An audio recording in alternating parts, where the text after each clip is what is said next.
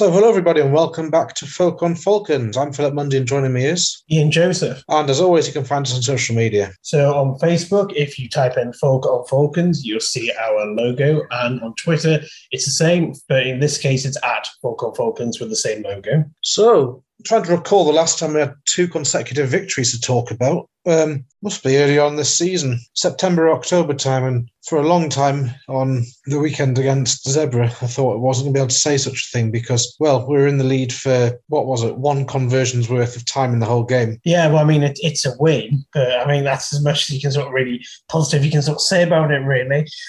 Absolutely terrible, wasn't it? Possibly in the top 2 or top 3 worst performances I've seen ever, or at least for a very, very long time, all things considered, considering we're playing an opposition that hadn't won in all competitions, and considering how strong the team we had out, it just didn't get going at all. I don't know if it was a case of they just underestimated them, or I don't know, it's maybe a bit harsh to say weren't up for it or whatever, but talk about a wake-up call. If they ever needed a wake-up call, just didn't look at it at all. I think they were really, really lucky in the end to obviously get the winning try, last play of the game. And it was all down to sort of, a lot of it just, down to just the terrible aimless kicking, which we've seen the other night. And I think Zebra kind of, whilst they did a bit of it themselves, they kind of had a bit more of a go, didn't they? I guess that didn't have anything to lose. And I think some of that running was pretty good. And, that was almost really the difference in the end. Yeah, I think there's a lot of things we can talk about, but with it being a Saturday night and a relatively late kickoff, I'm not sure whether that had anything to do with it. I was watching it on the TV and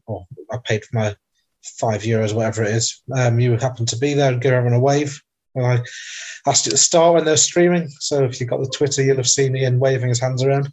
But the first 10 minutes, nothing really happened, it felt like. And then you look at the scoreboard and we're 12-0 down. And they've just been giving away simple penalties. There's a lot of criticism of the referee, but I don't actually think it was that bad. I think we were just giving away simple penalties and asking for it. And then you look at the scoreboard, you think, oh, Crumb's got a mountain to climb now. And we got back into it. End of the first half, actually, we did get ahead for a short amount of time. But then no sooner do we do that, and then we go and concede again and then give ourselves another uphill struggle in the second half. Well, yeah, I mean, it was the really poor discipline to begin with. 4 penalties, conceded very quick succession. Their kicker was deservedly man of the match. Their fly half kicked everything absolutely brilliantly. I mean, a lot of the kicks weren't that difficult, but he still took them. In many ways, with a tale of 2 kickers, because Conan was not wonderful that night. But as you say, just sort of silly penalties, unnecessary penalties early on in the match in sort of positions where they weren't in any sort of real danger. They'll just sort of round the halfway line or between the halfway line and the 22. And it kind of, and that just sort of set the tone. And as you say, I wonder if it's a factor that it's a sort of funny kickoff and that maybe it's just they weren't switched on or something. It's odd though, but that absolutely terrible. I remember texting you at half time and I'll say, surely it can't get any worse. And then that's when we're obviously the point ahead, 13-12. And then of course it did get worse and they got a try and I got sin binned as well. Really, really bad. And the point about the referee as well, of course, Dino says in his comments, they didn't adapt to the referee, the usual sort of copy and paste every week. You don't even need to look at the report to guess what's going to be in it half the time, or his reaction rather. But again, I thought the referee was all right. There weren't any decisions where I was sort of completely up in arms thinking, wow, it's absolutely outrageous or completely wrong or didn't understand. I thought it was no better or no worse than most of the ones you see there every week. But really, really poor stuff. Yeah, Collins kicking off the tee as well as out of hand wasn't quite up to scratch. I'm not sure they missed a kick all night. Perhaps they missed one later on. But we missed a number of conversions and the game would have been dead and buried if they'd gone over early on. Then out of hand, they were kicking it further than us and more accurately than us. And we proceeded to kick it back to them. And it was, you could almost just see it playing into exactly what they wanted. They realised that that's the way they were going to beat us. They kicked it to us and just waited for us to mess it up. And we did. And at some point, you've got to think, hang on a second. We started off kicking this ball on about the halfway 10-metre line. We're now clearing it from our own 22 and struggling to find a decent touch. Oh, we've lost 30 or 40 yards over this.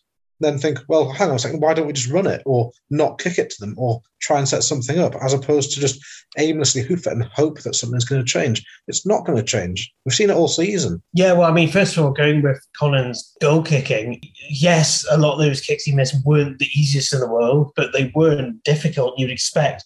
a Premiership level kicker to be slotting those, and of course he didn't, which did put us on the back foot as well as the performance in general. Because as you say, if he slotted those, even though we were playing terrible, we still would have been ahead. But yeah, it was the kicking tennis which summed it up.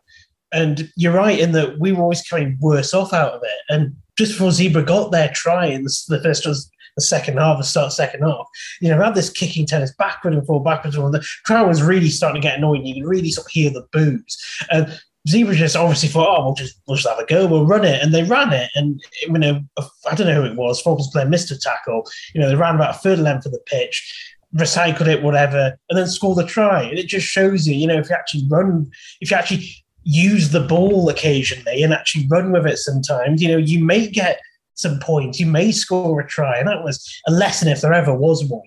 And of course, that's when Blamire got sin binned as well. So it was a double whammy.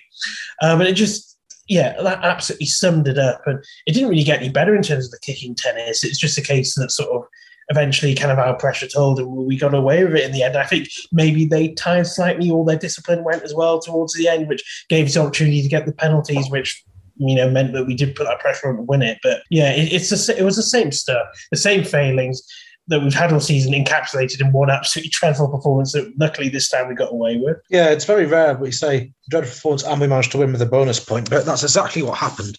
And I think there were four highlights to the game for me. One was obviously the winning try within the last minute, and then the rather amusing fiasco that happened with the big screen not working inside the stadium, so they couldn't.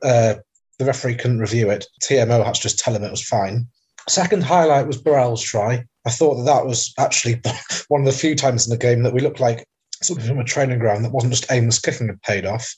Excellent line, good bit of pace, dotted it down the corner, fantastic just before half-time. Third particular highlight was when I thought Fusa was kicking it to touch from a penalty. Turned out there were two balls on the pitch, and he absolutely hoofed it from about the middle of the pitch way into the east stand. And you thought, bloody hell, he's given that a wallop. What on earth's going on? Thinking it was some strange training ground move. And then it turns out that Collins actually got the other ball in his hands, but still nice to see Fusa giving it a hoof. And then the final part of the evening, which I thought was quite amusing, was obviously Blamire got sin binned and we got a line out. So what do clever old Falcons do? We think, we'll let Schroeder throw it in. So what do? Schroeder throws it in, not straight, scrum, and McGuigan has to come on anyway.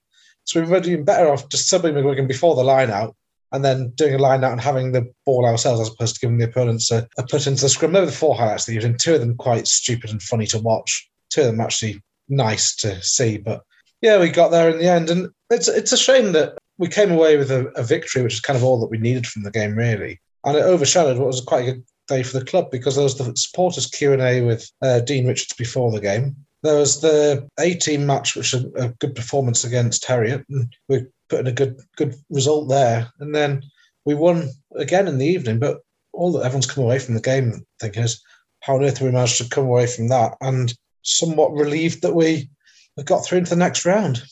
Yeah, as you say, the important thing was to get the win and to make sure that we went.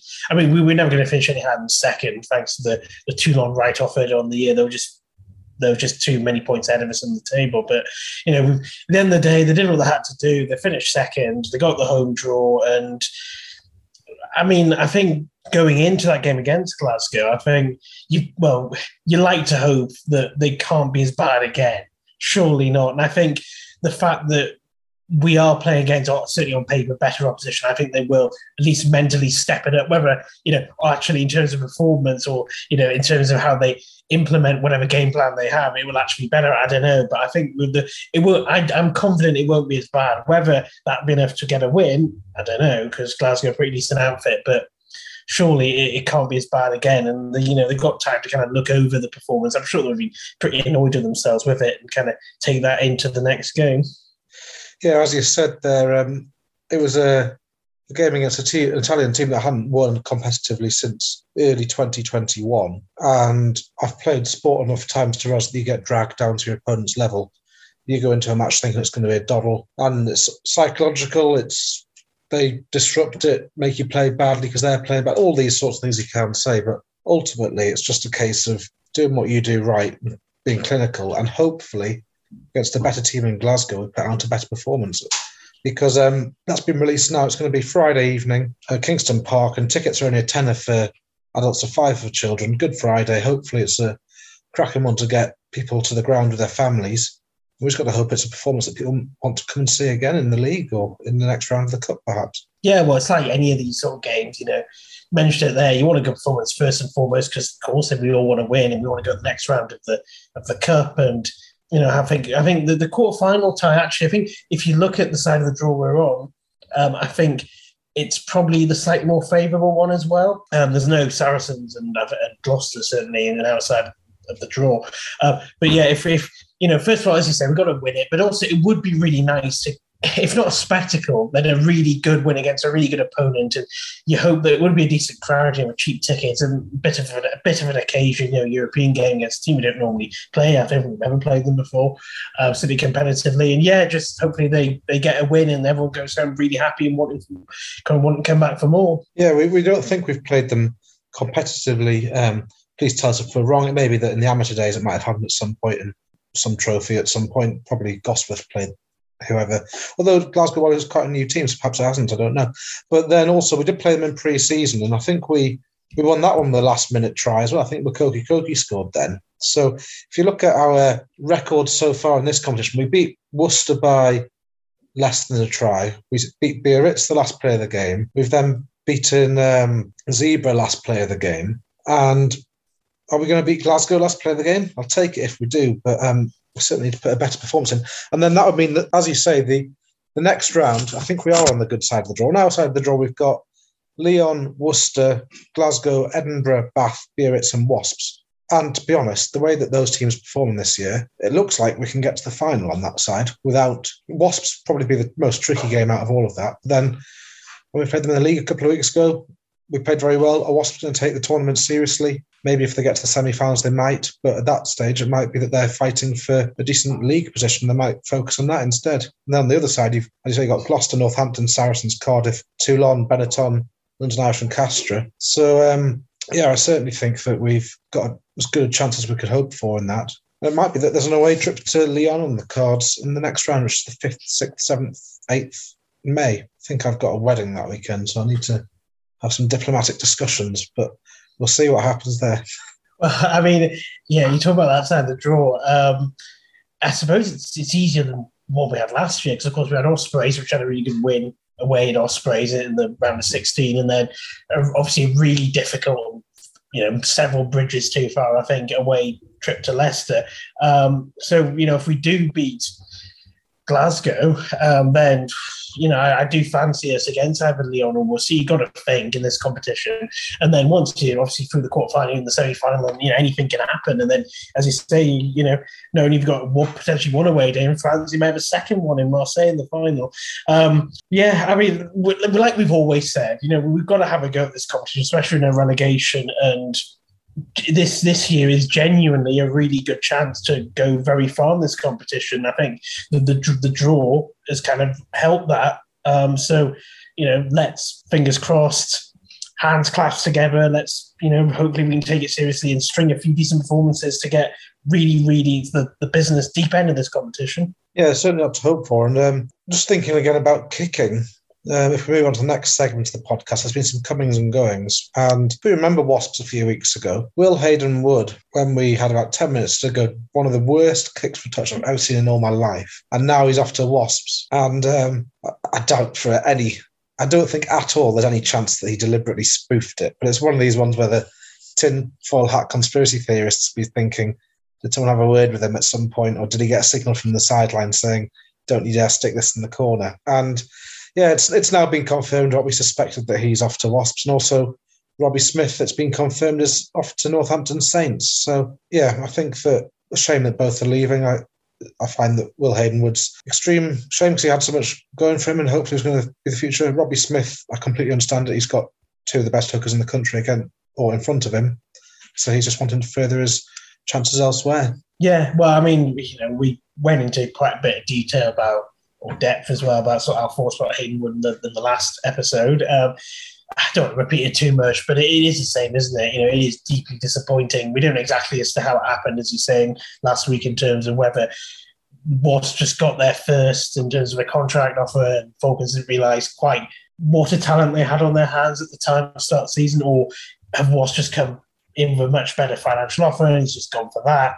Who knows? But yeah, it does leave a bitter taste, because I think as we said last week, he was the sort of academy product coming through, and you would have thought in the future we'll be looking to build a team sort of around him, certainly build a backline around him and Nordi Kelametti, that 9-10 partnership. But he's gone now, and now it's up the club to sort of replace him. And with Robbie Smith, you're right there that he's obviously unfortunate that he does have probably two of the best hookers, English hookers as well in the country, sort of just in front of him, and his game time's obviously going to be limited, and you can't really blame him. Again, you don't know if it was a case of whether Falcon said, well, look, your game time is obviously giving limited because look who we've got, a hooker, or he's just kind of his own accord for, well, I'll just, I'm gonna jump before I'm pushed, sort of thing. You never know with these things, but I don't think there's too much surprise about Robbie Swift going. But like all these young player departures, it's a shame, but that's professional sport. Yeah, I think that one thing that we've got is kind of silver lining to the Hayden Wood situation. A lot of people have been saying he's a once-in-a-generation sort of player, etc.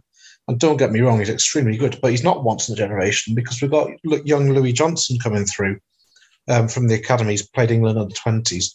And I just really, really hope the club learns from the mistakes that have been made with Hayden Wood, because when you see that it was almost like a job reference for somebody who had been a bad employee when they announced he was leaving. It wasn't a sort of, we're really sorry to see him go, best of luck for the future. It was more of a, Will Hayden Wood has left. So it's obviously the club wanted to keep him and they've not been able to. And hopefully they can learn with Louis Johnson, because he's not quite the same player as Hayden Wood. But as we kept the two of them, I think Hayden Wood at 10 and Johnson at 12 would have been a fantastic combination.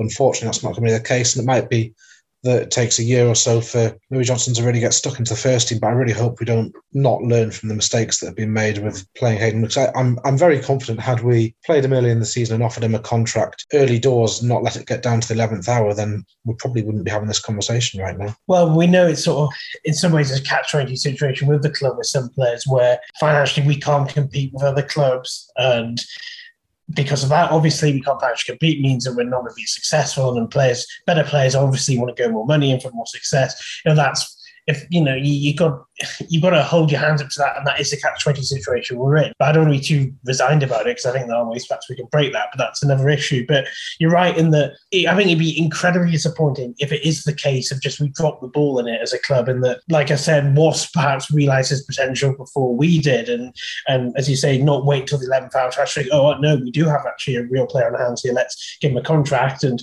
you may have thought, well, you may have said rather, well, I've already agreed with Wasps in the season, or, well, Wasps are offering me much better terms now, they obviously value me more, or whatever, etc., etc. So, as you say, gotta hope those lessons have been learned, but you would have thought that they would know it's a lesson which shouldn't have to be learned, really. And that, I think that's the disappointing part of it, really. Certainly the most disappointing part. Yeah, well, if we just, obviously this Will Hayden Wood one was a rumour before it became established. Another rumour that I've heard is that Marco Fusa might be on his way. It's very much a passing comment I've heard, not anything more than that. It's not been in the rugby paper or anything, I don't believe yet. So hopefully that one's not going to come off, because I think he'll be a huge try. But I've also heard of, obviously, sounds like Tian Schumann's coming from Bath, but also I've heard rumours about Grayson, which might be a reasonably good stand-in in the centres or a fly half coming in. Yeah, I mean, I think that's be quite a positive one, actually.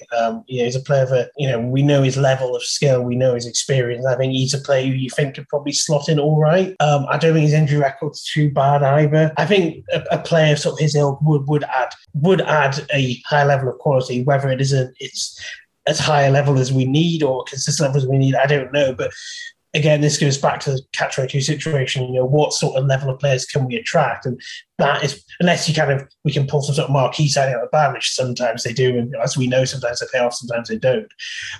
That's sort of, I think, the sort of level of player that we are going to have to try and get. And we've kind of been on the, unfortunately, receiving end of rumours recently, in which we've had rumours of players leaving, which turn out to be true.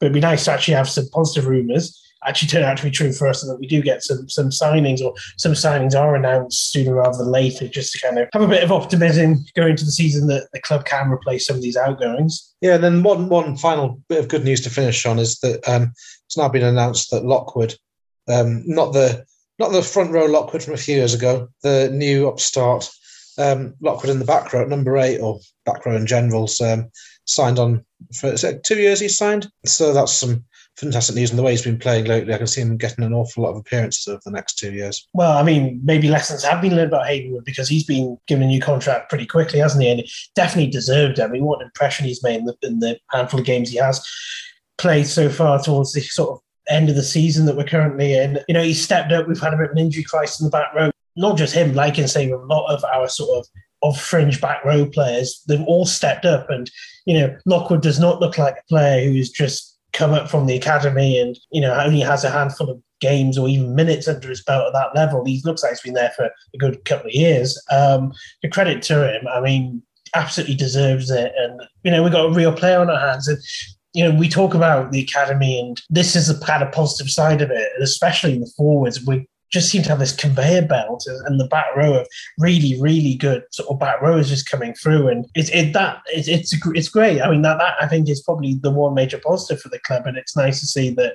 In this case, certainly no ball has been dropped, and he has been given the contract he's deserved, and I think we look forward to him being a Falcon, I think, for many years to come. One final thing to note is that when we talk about Haydenwood and players leaving for the clubs, it's not like football where they're big money transfers. These are unfortunately players where they come to the end of their contract with the Falcons and they sign as a free agent a contract with another club. And we keep producing these players from the academy, and we invest an awful lot of time and resources into these players, and they often move on without a transfer fee attached because of the way that rugby is. You don't get the huge big money signings for these great players. And part of me is almost thinking, well, is it better to sign them on slightly longer contracts and then be able to sell them? I don't know whether that sort of thing goes on or does go on, but certainly a shame when we lose the good prospects and don't make money out of it. Well, that's the thing with carry players, isn't it? How, as you say, either the contract just runs out and they go for free. I mean, maybe some sort of fees involved, but, you know, there's no major transfer fee. Or even if they are sort of up-and-coming prospects, you know, you're still not going to command a big fee for them, even if they do have a year or so left on their contract. You know, unless they get to like a Radwan level very quickly, you know, they are not going to command big fees. So that's why it's so important, and that's why you really have to kind of wonder what kind of went on in dropping the ball in terms of offering a new contract, because you would have thought that not only do you want to keep the player as a good player, but surely as an investment for the club going forward, if you do want to sell him in the future, you've got to tie down these players in some sort of medium or long-term contracts. But yeah, it's not just a loss on the pitch, but you're right, it's a loss of finances. And each one of these players, if you think over the course of the years how much money has gone into developing each one of these potential, future stars. And it's a shame. And I don't know, maybe it's a bit, maybe I'm being too critical, maybe it's a bit symptomatic of some of the problems that the club is facing, perhaps behind the scenes, that these kind of things can slip on the radar. Because you would have thought, if anything, they'll be really keen on the financial side of things. If even if you do drop the ball a bit in terms of the playing side, you would have thought financially, they'll be on the ball with these things, but obviously not. And again, that's what makes it so disappointing. Yeah, I have to hope that, for a selfish point of view, hope it doesn't work out like has happened with various other players that have come back over the years. And then he comes back in 2 or 3 years' time and has a long and successful career with us. But I kind of hope that for our sake. But then, obviously, you do wish him well and hope that he shows quite what a good academy we've got to the rest of the country. Well, I might not want to market it too much because I don't want these other teams coming every year poaching our best players. But yeah, I mean, I don't know. I mean, I think he's gone. We kind of have to kind of let that go, and hopefully the conveyor belt keeps on going and we kind of keep the players this time. That's the important thing. One final thing, obviously with the salary cap coming down this year, it would seem a lot of clubs are getting rid of a lot of players to try and meet their salary cap. I don't think anyone's messed up quite the same way Bristol have managed to, where I think there's been a HR person dropping the ball somewhere. But it seems that maybe Agent Dino is waiting for all these players suddenly to get released at the end of this season and take his pick, as opposed to lining them up beforehand. I'm not sure. But with the salary cap coming down, certainly brings other teams more down to our level, as opposed to making it more difficult for us to compete. Yeah, I mean, well, we'll see what happens in terms of players getting released or whatnot. Then, of course, the question is, well, even if they are released on a free or very small fee, can we afford them in terms of wages or anything? And, potentially the level of play, would they want to come to the Falcons? It will help us. I think it will. It will make our league more competitive, will make the Premiership more competitive. It's got to, surely. I mean, it may not be immediate, but you think it will do over the course of a period of time. Interesting side note, though, is that perhaps it will make English teams less competitive, I think, in Europe, certainly in the Heineken Cup, because you got to think that unlike the French, you can just have huge squads of all sorts of stars, or your Irish teams like your Leinster, Munster, you can just fill out with Irish internationals. It's going to make us less competitive in Europe, which I think is an interesting side note. But I suppose as a Falcons fan, do we care if English teams were less competitive in Europe? Surely we care more that the Premiership's being more competitive. So I think we have to look on it from our point of view, the salary cap being reduced as a positive thing. Yeah, I was just about to say exactly that I think that in the standings within England, we'll certainly do better, but in Europe, I think we'll do worse. You look at the weekend and there are players like Mercer playing, he was fantastic the other day against Harlequins. And he's a sort of player where he should be knocking on the door for England, but he's not going to because he's playing in France. And it's only going to happen that talent drifts overseas to get the money in France if the salary cap comes down here. And I do wonder whether, or for certainly English rugby for the English team, whether the salary cap's a good thing. The Falcons, I'm pretty sure it is, but for the English rugby or the England team, not so sure. But also the French leagues are very different in that they've got these multimillionaires that throw money at it as a hobby, and they don't have any of the entry criteria in the same way that we do, which limit promotion and relegation. They've got the first and second tier in France, so there's a lot of movement between them, and it's different clubs going up and down every year. It's kind of what everyone would want to see here.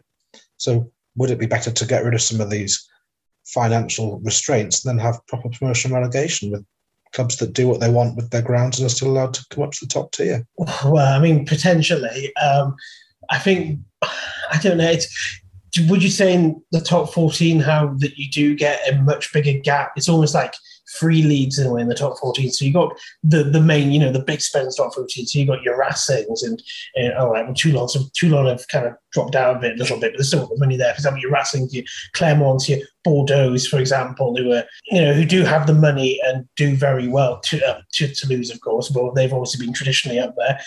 They're sort of like almost one league, and then you have the teams below them who, think people like your Brives, for example, who don't have the money. They aren't going to breach into that sort of Racing kind of club of teams, but they're sort of in a league where they're almost at a level or just above a level of teams that regularly sort of go up. So you got, it has been Biarritz and Perpignan this season, but trying to think sort of these other, like Pau, for example, these sort of teams that kind of go up and down sort of semi-frequently, or Bayonne, these sort of teams. So that's almost like a league.